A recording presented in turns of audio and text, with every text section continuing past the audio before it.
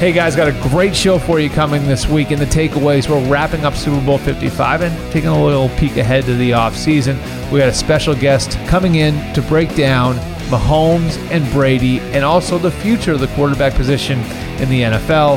Fabs helps us wrap up 2020 and look forward to 2021 from a fantasy and DFS perspective in our DraftKings segment. And as always, we get to all of your questions in the six-pack. Let's go. All right, welcome in. It's the Albert Breer Show. The 2020 NFL season is over. The Tampa Bay Buccaneers are the Super Bowl 55 champions. We got a great show coming for you today. Got a special guest coming in that's going to kind of help us bridge where we're at coming out of Super Bowl 55 and where we're headed with the 2021 offseason now underway. We got Fabs in to wrap up stuff fantasy-wise. We'll have your questions in the six-pack, but we're going to start with our takeaways coming out of Super Bowl 55, and there is no other place than to start with perhaps the greatest winner in sports history, Tom Brady, and what he was able to do not just on Sunday night, but also over the course of this year, and what he was able to accomplish in changing a culture, and what he was able to get out of his teammates, and how he and Bruce Arians were able to come together. And I think Arians deserves credit too. People don't want to give Bruce Arians credit. Look, I mean, if you want to go and check out his resume, he won a Super Bowl as an assistant in Pittsburgh. In Indianapolis, he got a team to the playoffs after his boss, Chuck Pagano, had contracted cancer, was diagnosed with cancer, with a rookie quarterback and a rebuilt roster. He brought the Arizona Cardinals to the NFC title game in 2015, and now he wins the Super Bowl. But really the headline coming out of this one, again, is the job that Tom Brady's done. And here's some Tom Brady facts for you. He now has more Super Bowl MVPs, 5, than any other quarterback has Super Bowl wins.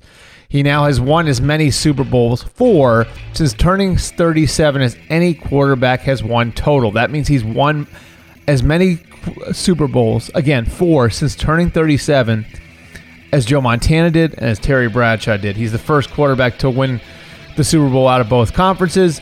He is the first, second, third, fifth, and seventh oldest quarterback ever to start a Super Bowl. And his 34 career playoff wins more than double his childhood hero, who is in second place in that list, and that's Joe Montana, who has 16 of them. It's incredible.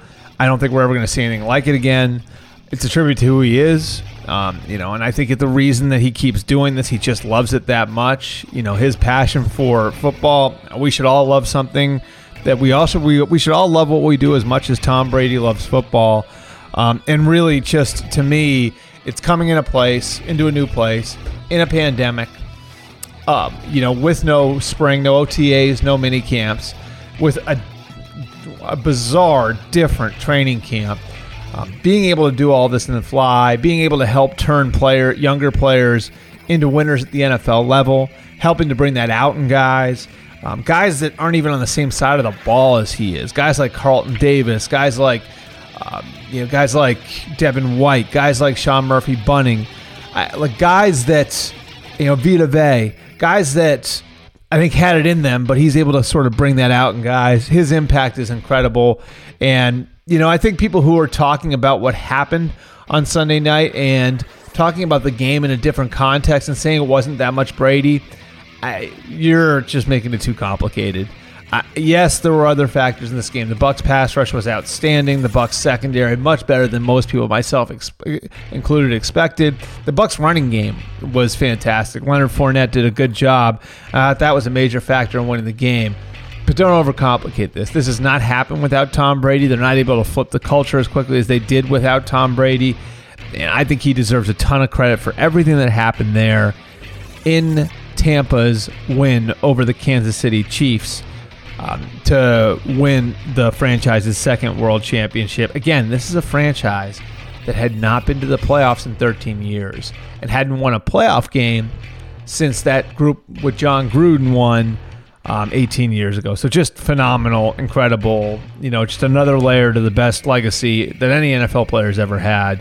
Tom Brady, greatest of all time, and probably will hold that title for a long, long time to come. Takeaway number 2, Yeah, I thought Todd Bowles, if there was a coach that could be MVP, Todd Bowles is the MVP of this particular game. And I just look at the way that creatively he was able to attack the weaknesses of the Chiefs. And yeah, the weakness was obvious. The Chiefs' offensive line, and we'll get into that group. It was, me or you could have identified that weakness, given the fact that Eric Fisher and Mitch Schwartz were out, given all the shuffling that they had to do on that offensive line. It's obvious where the weakness was going into this game. That said, I thought the plan was outstanding. Some of the things they did to attack Patrick Mahomes to prevent Patrick Mahomes from getting his footing and making up the difference was innovative and great. And really what this came down to, zone on first and second down. It felt like that would cross the Chiefs up a little bit, and then mixing it up on third down. So they were versatile in that the Chiefs didn't have the answers to the test going in. And they were able to throw different looks at the Chiefs that way. Some of the stuff that they did on the defensive line, of course, moving guys around into different spots to get matchups, I thought that was great too. And I thought one of the big keys, and they talked about this after the game, was getting Patrick Mahomes off of his first read. They felt like that would get Mahomes to drift in the pocket a little bit, which would only accentuate the biggest advantage they had, which was up front. They felt like if they get him off his first read, he would start to drift, and when he started to drift, that advantage would really show up, where you would have Jason Pierre-Paul and Ndamukong Suh and Shaq Barrett and Vita Vea getting into Patrick Mahomes' face. It played out that way. Todd Bowles, again, fantastic job. Takeaway number 3. I would agree with people who say Patrick Mahomes did all that he could. Thought he was... some of the throws he made, the one to Williams that I think we've all seen where he was throwing, it looked like it was parallel to the ground. The throw earlier in the game that was off balance to Tyreek Hill that I believe went through Tyreek Hill's hands. Like he did a lot of things that defied logic, that defied what physically quarterbacks are supposed to be able to do. And so I do think the effort from Patrick Mahomes was there. I also think that there's going to be some growth that's going to come from Patrick Mahomes in handling this sort of circumstance. What do I mean by that? Well, I think part of the greatness and the brilliance of Tom Brady and Peyton Manning, as they started to get older about a decade ago, you started to see where they could make up for deficiencies around them. And I can remember Peyton Manning going out there in his last year before the neck injury with the Colts and really lifting that team up, despite the fact that the offensive line was a mess, despite the fact that he was throwing to guys like, and some of you may remember this name, Blair White at receiver. And we've seen it with Brady. And I think the best example of it was 5 years ago. And this is the 2015 AFC title game.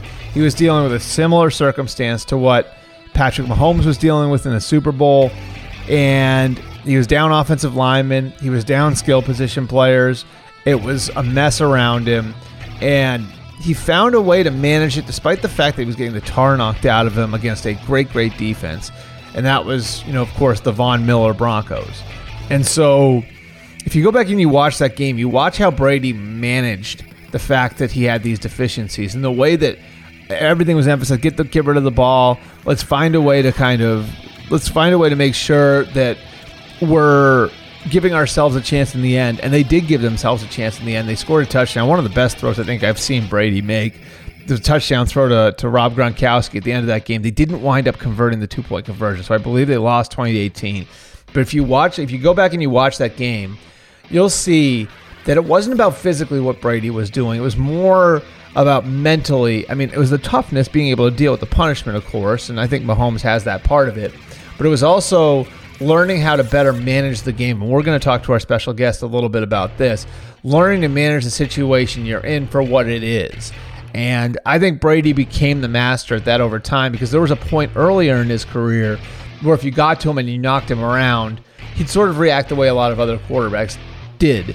As he got older, he actually became, smarter about the way that he would handle those sorts of things, and he got better results in those sorts of spots. And I think that'll happen for Mahomes. I don't think we can sit here and say Mahomes played great. I've seen some people saying that. I think he did I think he was courageous. I think he was tough. I think you can say he did some things that no other quarterback's capable of. I think he'll learn to handle these situations a little bit better as time goes on. Takeaway number 4, I don't think it's automatic that the Chiefs are right back here next year. And the reason why, that offensive line issue that they have is a problem. Their salary cap situation, I think, is going to be interesting going forward. Patrick Mahomes' number really jumps this year. There are some other guys on that roster where, you look at the cap numbers and they're going up. I think that really, like, you look at the Chiefs situation and you have to question how they're going to fix the offensive line. And this was a group that, to some degree struggled in the Super Bowl last year with a healthy group. This year, obviously, it was a major problem. Eric Fisher's 30 years old, and he's going to be coming off an Achilles. Mitch Schwartz is going to be 32 years old, going into a contract year. Laurent Duvernay-Tardif turns 30 this week. He'd be coming off the opt-out year. And Austin Reiter, the center, is 30 and a free agent. So there are 4 guys, 4 of the 5 starters, the natural starters for the team, that are in their 30s. There's a lot. I think there's just some work to be done there. And it's going to be interesting to see what the Chiefs do. It wouldn't surprise me if, because of all of this, the offensive line becomes a major, major emphasis of theirs when we get to the draft. Because I don't know what you can do with their cap situation, free agency-wise, to fix this. So it wouldn't surprise me if the Chiefs have a big emphasis on the offensive line in the draft. It is a good offensive line group in this year's draft. And so it's going to be fascinating to see what they wind up doing in that area, because I think that area really needs to get younger, and they need to find a way to build some depth in that group. Okay, takeaway number 5, just like a few things that I want to give. I've got a few things that I want to give you guys as far as the quarterback carousel goes really quick before we get to our guest. Number 1, and I'm going to give you guys 5 things that are sort of predictions, I guess, on the way all of this is going to go over the next couple of months. Number 1, I think is an obvious one, but I want to kind of get this out there at least. There's no chance Trevor Lawrence isn't going to be the first pick, okay? There is 0 chance. And I remember 2012 where you sort of heard, oh, well, maybe Robert Griffin it's just a different type of quarterback. And maybe there was never a chance that wasn't going to be Andrew Luck with the first pick in the 2012 draft. There is not a chance that this is going to be that anybody but Trevor Lawrence is going to be the first pick of the 2021 draft. Stop anything that you're hearing about Zach Wilson or Justin Fields or anyone else. Trevor Lawrence is going to be the number 1 overall pick in the NFL draft to the Jacksonville Jaguars. I'm not out here to act as if that's some sort of new or different opinion. I just feel like it's important to put the rest of it to bed now. My second prediction, I do think Carson Wentz is going to be traded. I think the Eagles are going to have to take less than they want to take for him. They initially asked for the Matt Stafford return. I think that may have killed the market a little bit, and some teams didn't even think it was worth countering that. We've talked about Indy and Chicago being involved in this. The Eagles would like to get a first-round pick back. I think if they get a first-round pick back, that it'll be part of maybe a complicated deal that has some salary coming in and maybe some picks going back and all of that sort of stuff. But it's just, I think too many teams have looked at the tape of Wentz and said, I don't know if he's fixable. And so teams still see the talent and say, I'd take a flyer on that, but I don't know if I want to invest in it. But the fact that the return is negotiable, the fact that they asked for that much, and then they were willing to go to negotiate it, then kind of puts you at the point of no return. And it's been pretty clear that Wentz doesn't want to be there. My third prediction, I think 4 quarterbacks are going in the top 10. And I give you obviously Lawrence, Justin Fields, Zach Wilson, Trey Lance. I think all 4 of those guys wind up going in the top 10. They're all talented enough to go in the top 10. I think one of the reasons why is because I don't know that you have the guy in the 2022 class where you're saying that guy is definitely going in the top 10.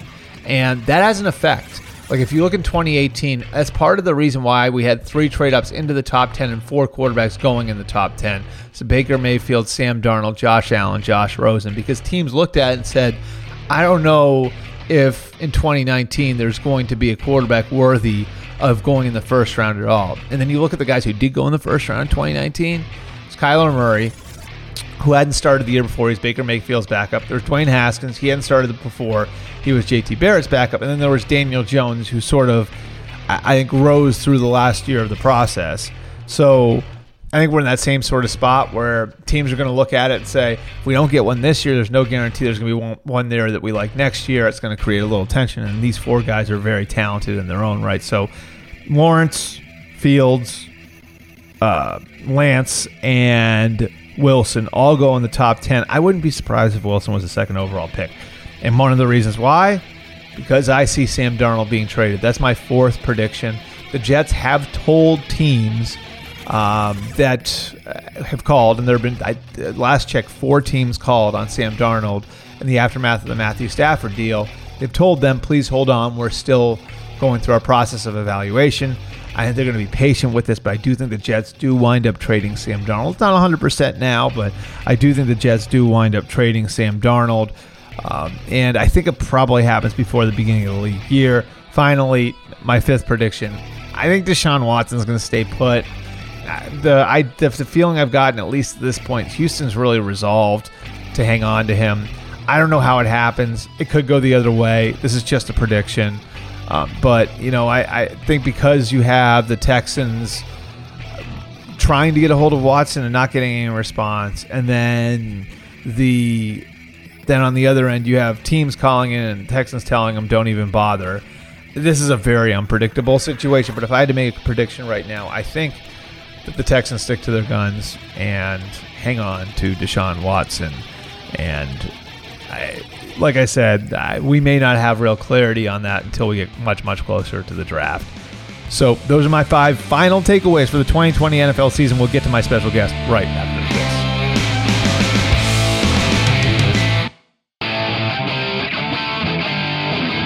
All right, so I really wanted to have our guy on this week because he called something at the beginning of the year that wound up just basically coming true in the Super Bowl. And Jordan, I don't know how well you remember that, but it's Jordan Palmer here. He trains a ton of NFL quarterbacks, works with guys ahead of the draft, former NFL quarterback. I won't go through all the teams here, Jordan, but played a bunch of years in the league.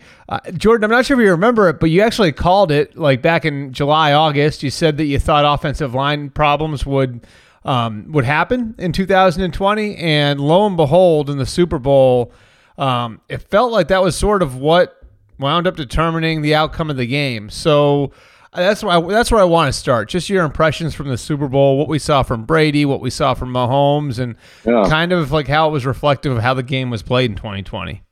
Yeah, I appreciate you having me on, man.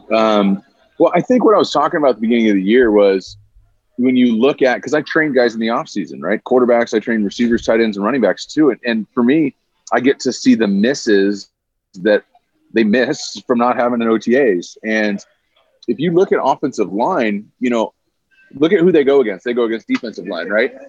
They go against defense, right? And so on the defensive side of the ball, those guys can run the hoop, that hoop on the ground where they teach them to stay low and all that. They can lift, they can work on their starts, they can get off the ball. They weren't really negatively impacted by COVID, by no offseason.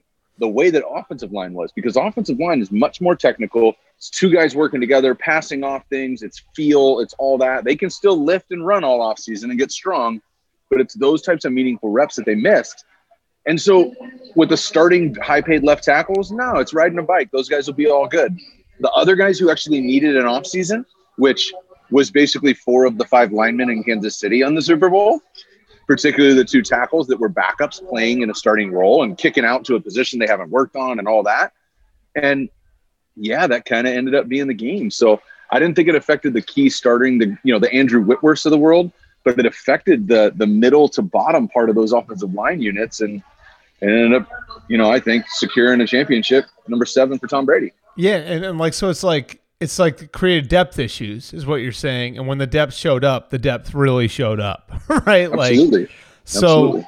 All right. So your impressions of the 2 quarterbacks, obviously, I think the last, 48 hours or so, a lot of us have spent time trying to put Tom Brady in context. And then it's almost like there's an argument on how well Pat Mahomes played. You know what I mean? So why don't you hit both of those? Like where do you think this puts Brady, how it adds to his legacy, and then kind of how you saw the game that Pat Mahomes played in his 2nd Super Bowl?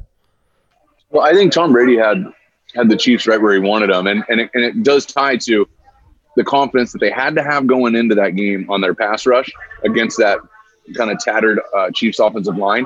They had to be going into the game confident, but the first couple of series, when you started to see those guys get involved, they obviously have confidence in the linebacking core between Lamonte David and Devin White. Those are two of the best linebackers in the game right now, particularly when it comes to covering ground. And so I think as Tom Brady saw early on that Patrick Mahomes, if he's a basketball player, he's going to have a lot of contested shots.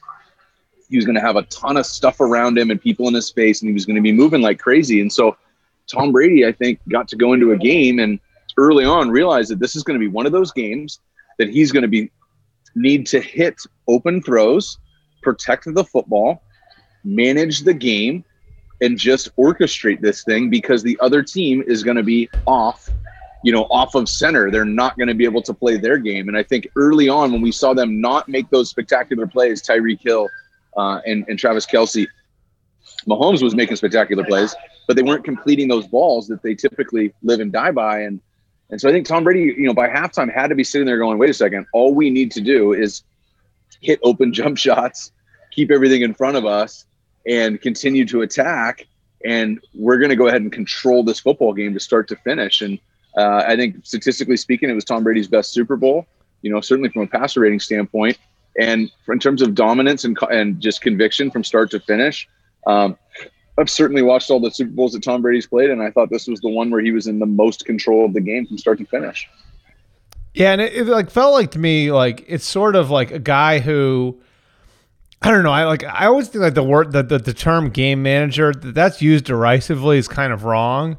Like it seemed to me like Tom Brady, like consistently all year, has sort of managed the situations that he's in and has a really, I mean, I guess after 21 years of doing it, you get there, but has just like such an incredible ability to contextualize what he needs to do to win the game, right? Like, and I guess that's to me, like that's like such a positive, being able to manage a game. And like you said, in this game, it felt like he knew exactly what he needed to do.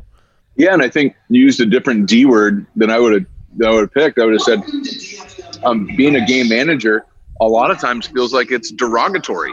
Yeah. Right. Like we sit here and say, he's just a game manager, this guy, Andy Dalton, Case Keenum, he's just a game manager, right?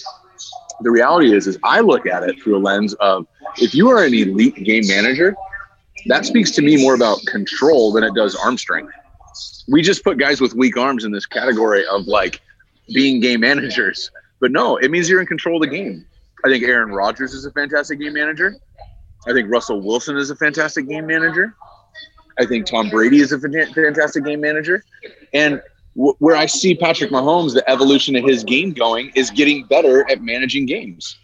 And every game he played in college, they were down. And he had to score 5 or 6 touchdowns to have a chance because they weren't going to stop anybody at Texas Tech. And so he knows how to come back from behind. He did it last year versus Houston. He did it in the Super Bowl. He's got he's going to have a ton of come from behind victories over the course of his career.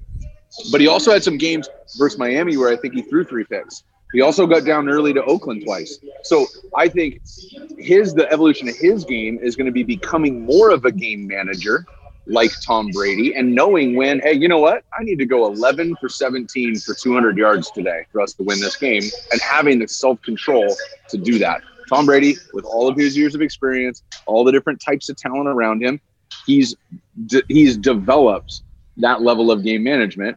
And so these guys, Patrick, Josh Allen, Lamar Jackson, Deshaun, all these young guys who are balling right now, that's the evolution of their game. It's not arm talent. It's not velocity. It's not hand size. It's how good can you get at managing the game. So how do you think Patrick played? I thought he did everything that he could. It felt like I watched all of Patrick's Texas Tech games because I was working with him in college. I watched him at Arizona State. My brother was playing for the Cardinals, playing New England the next day. I watched him at Arizona State. Keelan Ballage had like 7 rushing touchdowns. It was like the other running back, who, by the way, I don't know if he's still in the league, had 7 rushing touchdowns. And they lost. Patrick threw for like 480 yards and lost. I just felt like I was watching Texas Tech Patrick, particularly in the second half, started to get wide, started to force it, started to move when there wasn't something there. And that's what happens when you haven't had time at all and you're trying to score on every play. And it's not an indictment on Patrick. I thought he fought like crazy. He made some unbelievable incompletions, unbelievable throws that were incomplete. And, they're going to grieve their little, loss in the championship, and then they're going to like reload and be right back in the mix next year.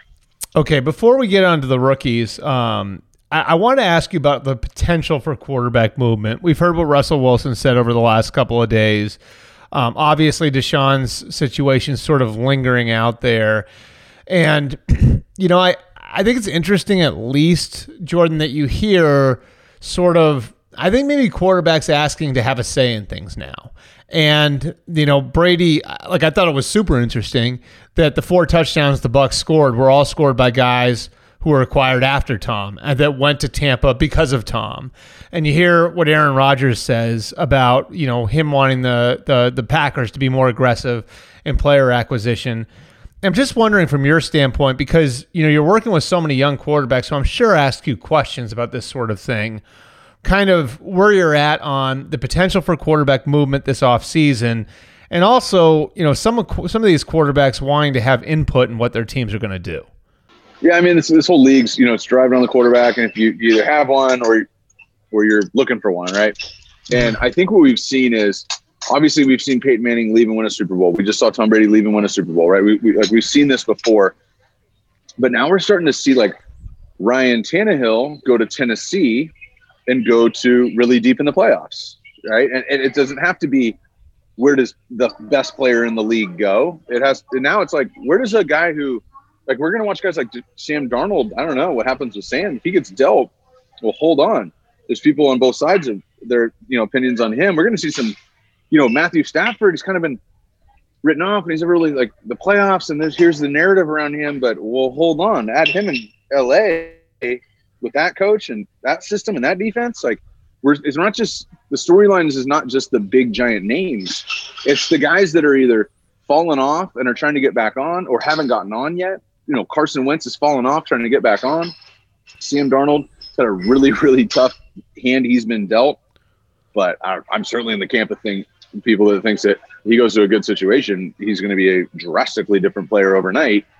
There's so much movement and potential movement that it's not just the giant names that are really cool to follow. It's the mid-tier guys that could actually really, the right piece at the right place, really drastically changes that franchise. And so I think that's why this is going to be, I think this offseason is going to be the greatest game of musical chairs in NFL history. It's going to be the most fascinating stories to watch, and it's going to be the most impactful decisions are going to be made. And, you do not want to be a GM who whiffed on this lottery, so to speak, of all this movement. You don't want to be the person who didn't, place a bet or didn't make it happen. And so you're going to have teams reach too. And I'm just sitting here as a fan, fascinated to watch it unfold. Yeah, it's going to be interesting too, because I'll run this theory by you. I think there's almost like a Mahomes effect going on right now in the NFL, where teams looked at the Chiefs and sort of see it as like, okay, is my quarterback good enough to beat that guy? And I sort of wonder if some of these teams are getting uncomfortable because they're thinking to themselves, having the 12th or the 14th or the 16th best quarterback in the league might not be good enough anymore. And maybe some of those questions are leading to them, I don't know, like at least exploring the idea of trying to upgrade at the position. Well, also, you got to look at the market too. Yeah. Right? Like Jamal Adams got 2 first-round picks. That sets the market more than Matthew Stafford does. Yeah. In my opinion, wait a second. An awesome safety got 2 first-round picks. So there's other comps that are going to be relevant here when you're talking about what is the actual sticker price, or price tag for a Deshaun Watson or a Sam Darnold or a Carson Wentz. And so I think that's what's going to be most fascinating by it. And then also you're going to look at, there's going to be the Tom Brady effect of, with no offseason, this new quarterback knew everything. It worked.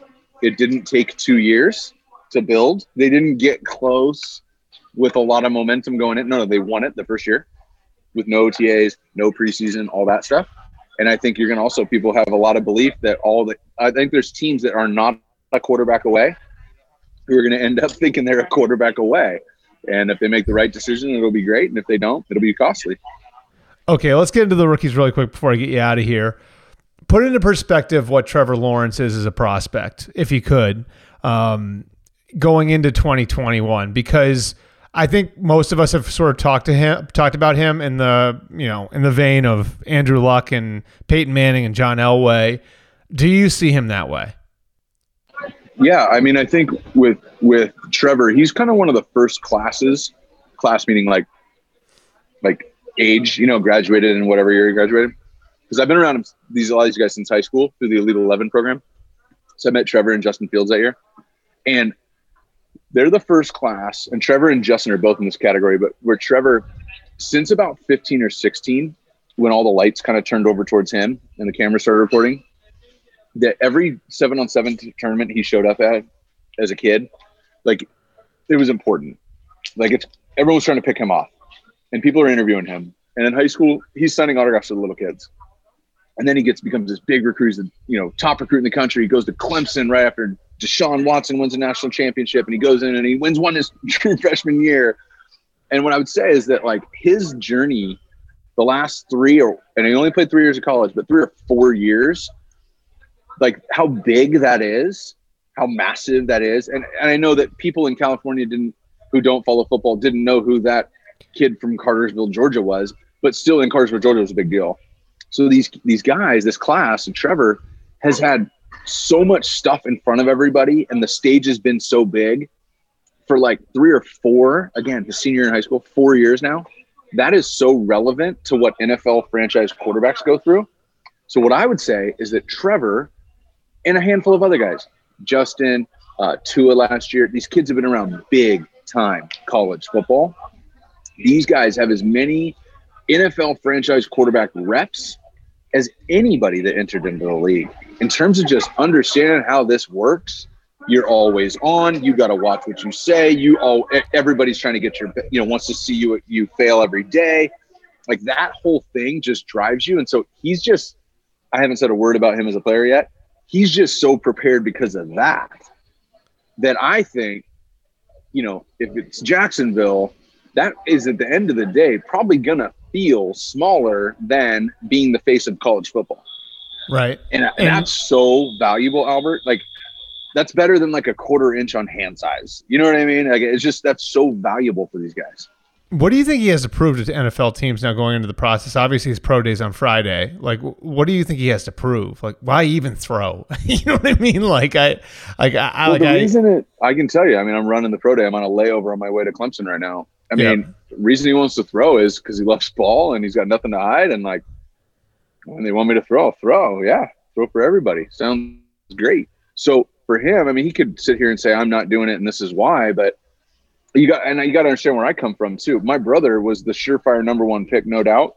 He played in the Senior Bowl and threw at the Combine because give me a ball. I'd love to compete. I got nothing to hide. I love throwing. So Trevor's the same kind of guy where just, you want me to throw? I'll throw. Give me a ball. What do you want me to do? Okay, sounds good. I'll do it. He just loves to compete. He's got nothing to hide. He's as confident as it comes, and he loves doing this. So it's really simple for him. It wasn't really a discussion. Okay, last thing from me then, because you did spill the beans. I was trying to keep it quiet, but you're on a layover at DFW right now, and I know your time's short. Give me one impression of the rest of the quarterback class, maybe a guy you like, something you like about the group, and then maybe a non-quarterback observation about the draft class too. Yeah, I think there's a couple guys at the top that can play. This is going to be, I think, one of the deepest drafts. And, anybody in the draft world can say, no, this is why, and I think you're wrong. Time will tell. We'll see in 7 years, right? I was in the 07 draft class with Jamarcus Russell. Guess who had the longest career? Undrafted Matt Moore, right? So, like, time will tell here who has the best career. But with this, there's a lot of depth too. But when you look at Justin, you look at Zach Wilson, you look at Trey Lance, and Mac Jones is coming to this conversation here. There's just a lot of guys at the top where they're going to be so situational. If they go to the wrong place, it's not going to work out for them. If they go to the right place for them, it's probably going to work out great. The style of quarterback is not just 6'4" right-handed from one of these 8 schools anymore. It's all over the board. Height, we got North Dakota State guys going top 5. We've got a BYU kid at the top. It's just, we had a left-handed kid from Hawaii last year go 5th overall. Like, it's just all over the map. And so It's way more situational of this person going to the right fit for him. And I'm not going to get into what I think is the right fit for each guy, but you go to the right fit. Josh Allen, perfect situation, perfect place. The place is built. You're perfect fit for the place. That works out great. You go to the New York Jets. You got different coaches. You got different GMs. You got a chaos around. It's a different story. I don't even know that the talent's that different there. It's just it's really situational where you go. So we can sit here and rank all these quarterbacks. I certainly won't. But at the end of the day, it's going to come down to who went to the perfect situation for them and who didn't. Okay, anything else on the rest of the class? Anybody you really like? Yeah, I'm spending some time with Kyle Pitts right now in the classroom and on the field. I think he's going to be a special talent. Pat Fairmouth from Penn State, another tight end, I think is going to be a star. And then there's a dynamic back from Oklahoma State. Chuba Hubbard is a guy that just the way that he's able to catch the ball and move around, how quickly he picks things up. I think he's going to be a guy who reminds me a lot of Cam Akers, and I think he could make a splash next year. Okay, so those are 3 guys to watch, non-quarterbacks. Jordan, we got a ton of time to talk to you about the draft class, and we'll have you back on soon to do that. But you have a flight to catch, so we're going to let you go. He's Jordan Palmer, ex-NFL QB, and a quarterback trainer for some of the biggest names of the game. Always appreciate it, Jordan. Thank you.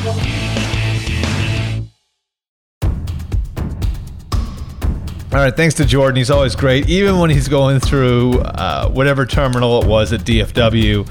We're going to jump into our fantasy segment. Obviously, the season's over, so we're going to do it a little differently this week. But we are bringing in, for our DraftKings segment, the original author of the Startup Situm column, and now he's ours at SI.com and has been all year. Michael Fabiano, welcome back in. Good to be back, man. I wish we could maybe talk about a better Super Bowl. It wasn't all that great of a game. Yeah. But I tell you something.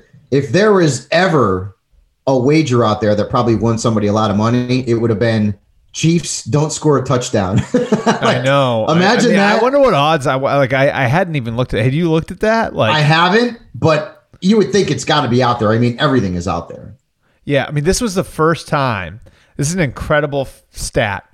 First, I believe this was Patrick Mahomes, including playoffs, 56th career start. Mm-hmm. First time he didn't score. First time his offense didn't score a touchdown. Oh, isn't that unbelievable? In the Super Bowl. Bad timing. Yeah. So pretty amazing. And I mean, I think it, again, like, I didn't even say this in the takeaways, but it's true. Like, the football is a line of scrimmage game, and it is won and lost at the lines of scrimmage, and that's not going to help you from a fantasy perspective for me to say that, Fabs, but it's true. I mean, It's just that's where the game is won and lost, and if somebody has a distinct advantage in that area, it's borderline impossible to cover it up, and that was exactly what happened on Sunday night. The Bucs defensive line was way too much for a Chiefs offensive line that was stocked with backups. And we talked about that too last week. Like that was, I wouldn't say it was the under the radar topic because a lot of folks were talking about it, but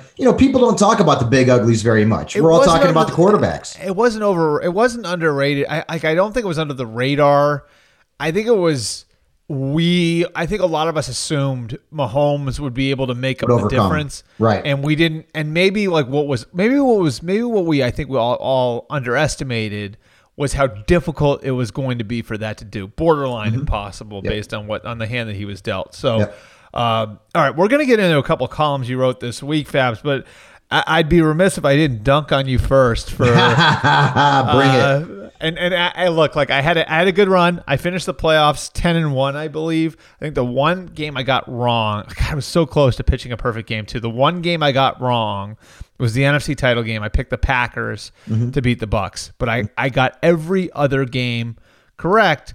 And I can't take full credit for it though, Fabs, because I actually did pick the Chiefs on the website, but for our purposes, I took the Bucs. Right, and that's why I took the Chiefs because you were on a hot streak and you picked the Chiefs. I says, well, I'm gonna ride the coattails of Breer here, and so I'll get back the case of beer I lost. And ultimately, you basically you nailed both. Not only did you beat me in the postseason picks contest, but then I tried to jump on you and you had that one wrong. Yeah. So I'm going to be sending 2 cases of Southern California's finest IPA to your way. I know. Very soon. I'm very much looking forward to that. That's a good weight there too. I don't know what the shipping cost would be on that, so we'll find out to send it coast to coast. All right, so 2 columns that we want to touch on that you did this week from a fantasy perspective. The first one is the offseason wish list. Now, this is stuff that Fabs wants to see happening. And we're not going to give away the whole thing here, but give the people a taste of what's in there, just as far as some of the off-season talking points that we're all going to be working through the next few weeks. So the first one is maybe the biggest topic right now is Carson Wentz. Yeah. And I'd love to see him go to the Colts because of the relationship he has with Frank Reich, because of the young offense that they have, the offensive line that they have. And I'd love to see Zach Ertz involved in that trade too, somehow or another, because not only would you get Wentz as a QB2 in fantasy, but Ertz would potentially end up being a tight end 1, which is where he's been for so much of his career. And he's only 30 years old. That scenario would make Jalen Hurts the starting quarterback in Philadelphia, which is another wish. And that one's likely to come true as well. And you look at the numbers that he put up last year in 3 games he started and finished, averaged almost 80 rushing yards per game. Like, he is a guy who could be a top 12 quarterback. Easy next season. Another wish would be if the Texans do trade Deshaun Watson, which at this point we know they don't want to, but if they do, I'd love to see him go to San Francisco. Not because that would increase his value, because how much higher can his value go? He was the QB5. He led the league in passing yards. It's not going to go up that much. But think about what it would do for George Kittle, Deebo Samuel, Brandon Ayuk, that entire offense, the running game. That would be phenomenal. Again, I don't know that he's going to be traded. The Texans don't want to trade him, but the Niners would be a nice fantasy fit. And I guess one other to tease the column is that if the Niners ultimately do acquire Deshaun Watson or another quarterback, I'd like to see Jimmy Garoppolo go back to the Patriots, because he knows the offense, and the Patriots have a lot of money under the cap. So right now they don't have many weapons. Doesn't mean they can't bring in more weapons. It's not like this team is going to sit on its hands without Tom Brady. So Garoppolo would go back in and potentially have QB2 value in New England. That would be, Jimmy going back to New England would be fun. I'd be interested to see how it looks. I think the situation he'd be walking into is demonstrably worse than what he was playing in. Oh, no question. In 2016 during Brady's suspension, and so that one's interesting. I think Deshaun in San Francisco would be seeing Kyle Shanahan with that level of quarterback. I know. And you've seen what he's done over the years. Like with Matt Ryan winning the MVP, with Robert Griffin winning Rookie of the Year, with Matt Schaub all those years ago in Houston, with Jimmy the last few years, we know he can coach quarterbacks. Like what he got out of Kirk Cousins. Hell, what he got out of Brian Hoyer that year in Cleveland, I just think he's such a high-level coach, but we haven't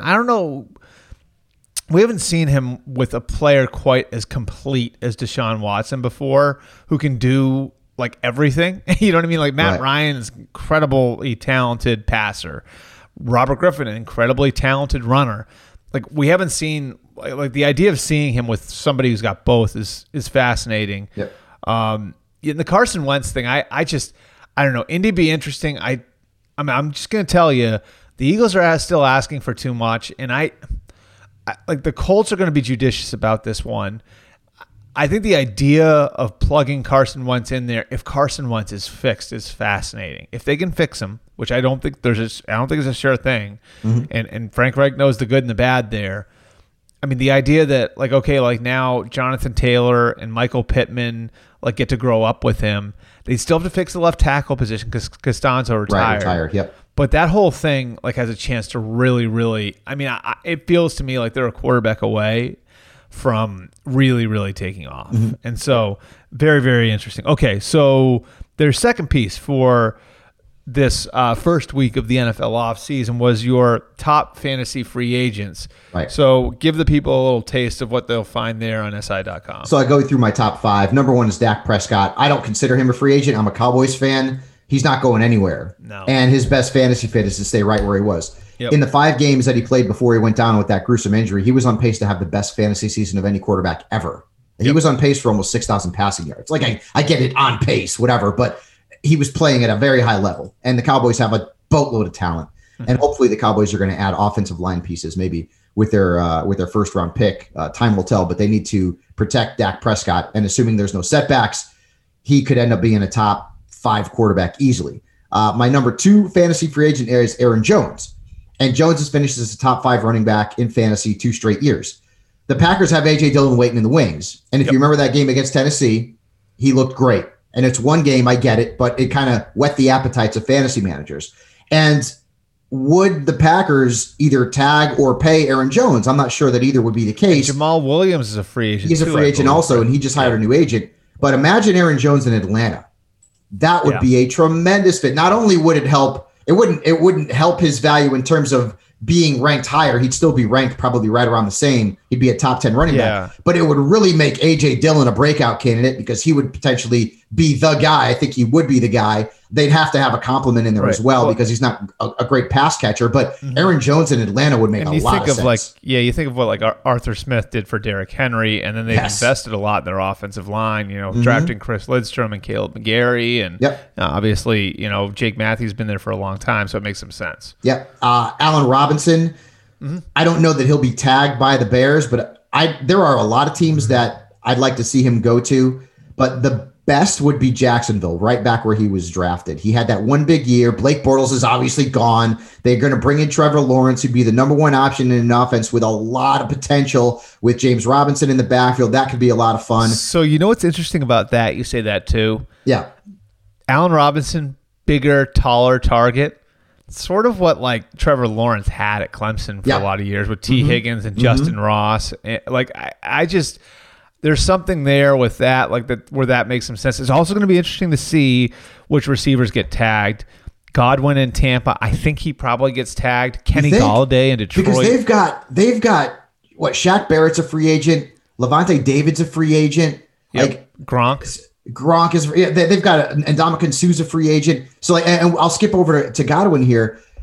For me, will the Bucs keep him? Number 4? They're in Godwin's 5. Okay, so we'll get 4 in a second. We're going at it. So going out of order, right there. So we got him. Antonio Brown's also a free agent.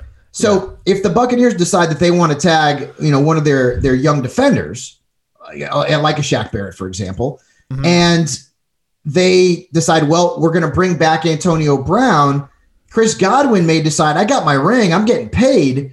And I'd love to see him. And I don't think that this would fit from a salary cap perspective, but who the hell knows, right? I mean, the Rams just got rid of Jared Goff. Things happen.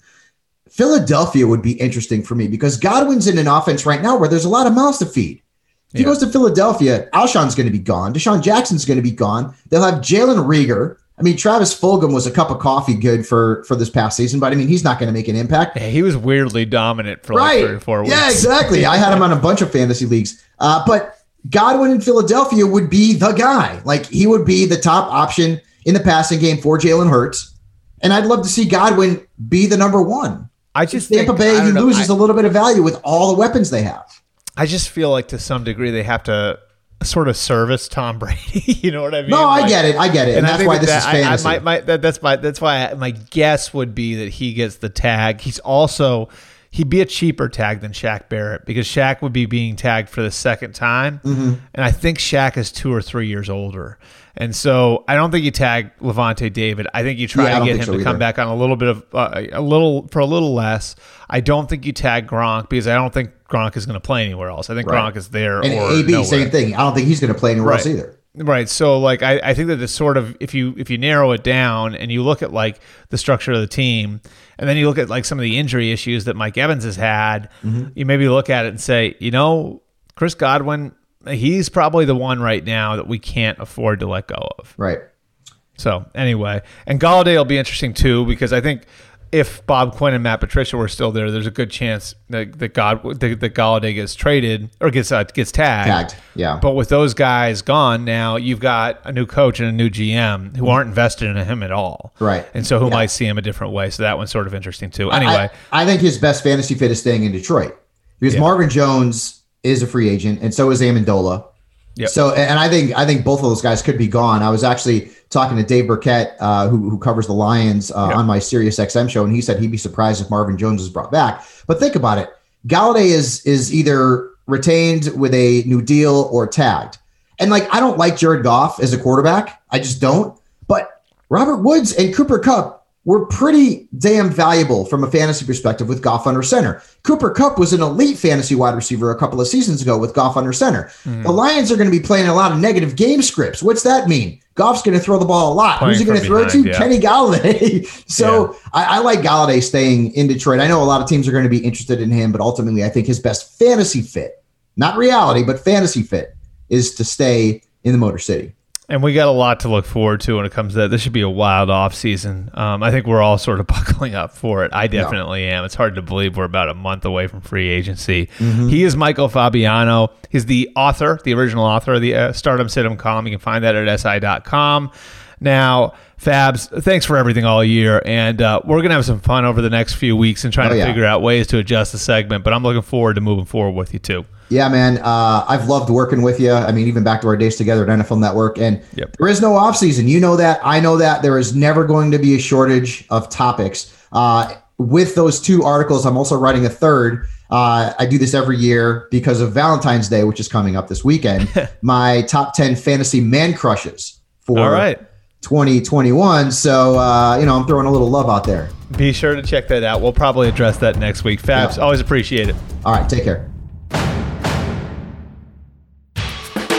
All right, thanks to Jordan, thanks to Fabs. We're going to jump into the six-pack to wrap the show up. You guys know how this works. Every Tuesday, I put the call out for questions on Twitter. I pick 6. If I pick yours, it means you get an answer here on the podcast, and you get a like on Twitter. And if I don't answer your question here, be sure to check the mailbag on the mmqb.com. Some of the questions will get answered there as well. Question number 1 for this week coming from Tom Marshall. That's at Red Zone Knock. Does the win with Tampa prove there is a quote-unquote Brady way? Tom, like I said off the top, yes, I think it does. And I think that there's a acceleration to the growth of some players.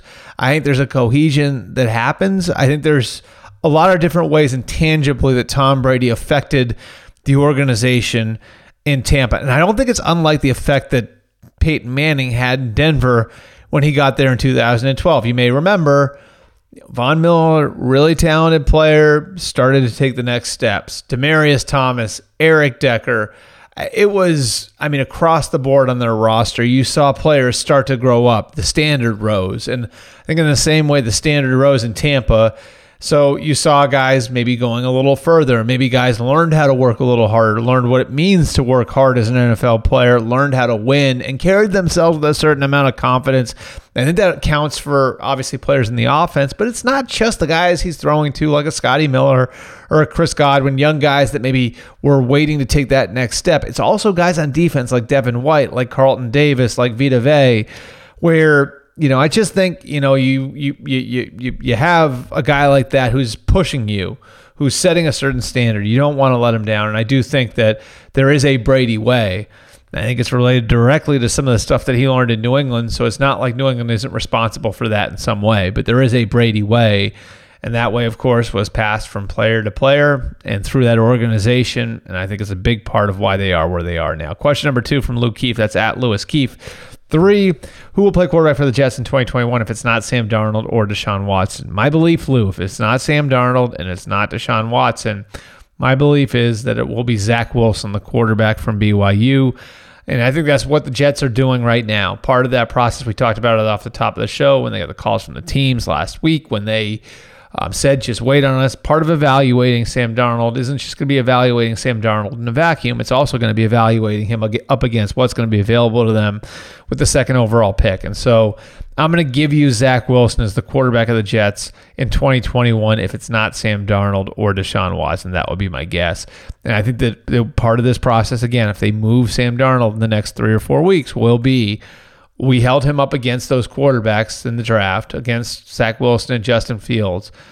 And A, we thought we could do better at the quarterback position with one of those guys. And B, we also like the idea of resetting the clock on the rookie contract advantage that you have with a young quarterback. So, again, if it's not Darnold, it's not Watson, keep an eye on Zach Wilson. Question number 3 from Quintez Season. That's at call_me_Teeb. What what's your favorite / likely trade scenarios for the draft? My favorite trade scenarios for the draft are teams making massive moves up for quarterbacks.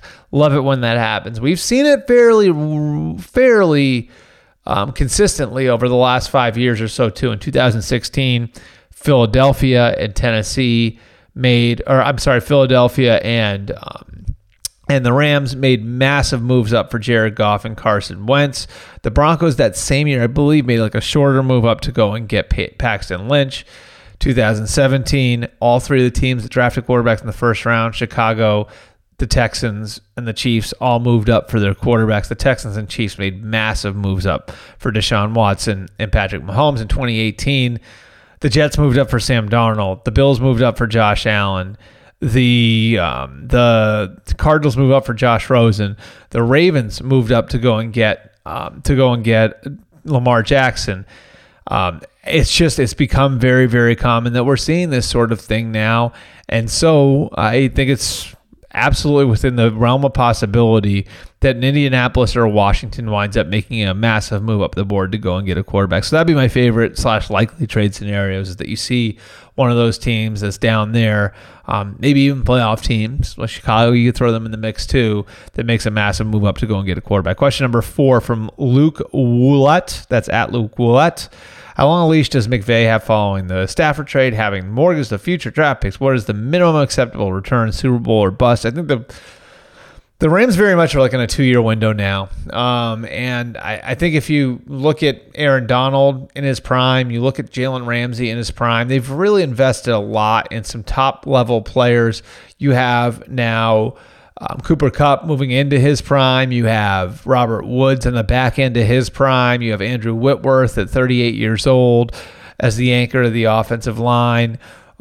You've just got like your sort of leverage with this group of players that maybe has a 2 or a 3 year window to be together. I just think it's going to be interesting to see what happens over the next 2 or 3 years. And, one thing that the Rams have always brought up with McVay is the burnout factor. Is it possible that, after 2 or 3 more years there, maybe he wants to take a 1 or a 2 year break, and there are television networks that are offering him $20 million a year to come and call games? I think all of this stuff could eventually be in play. Right now the Rams have a top 5 coach though, and they're bringing in a quarterback they believe can be a top 5 quarterback. And so it's going to be fascinating to watch. And I think McVay gives you as good a shot as anybody to win at the highest level. And, you give him Stafford, a quarterback he really believes in. It's going to be fascinating to see where that goes next. Question number 5 from Jason Krulik. That's at Krolik. I guess you pronounce Krolik then, right? Instead of Krulik. Do you think the Lions would draft Trey Lance if he's available at 7, or do you think they could trade back for a team willing to trade up for him?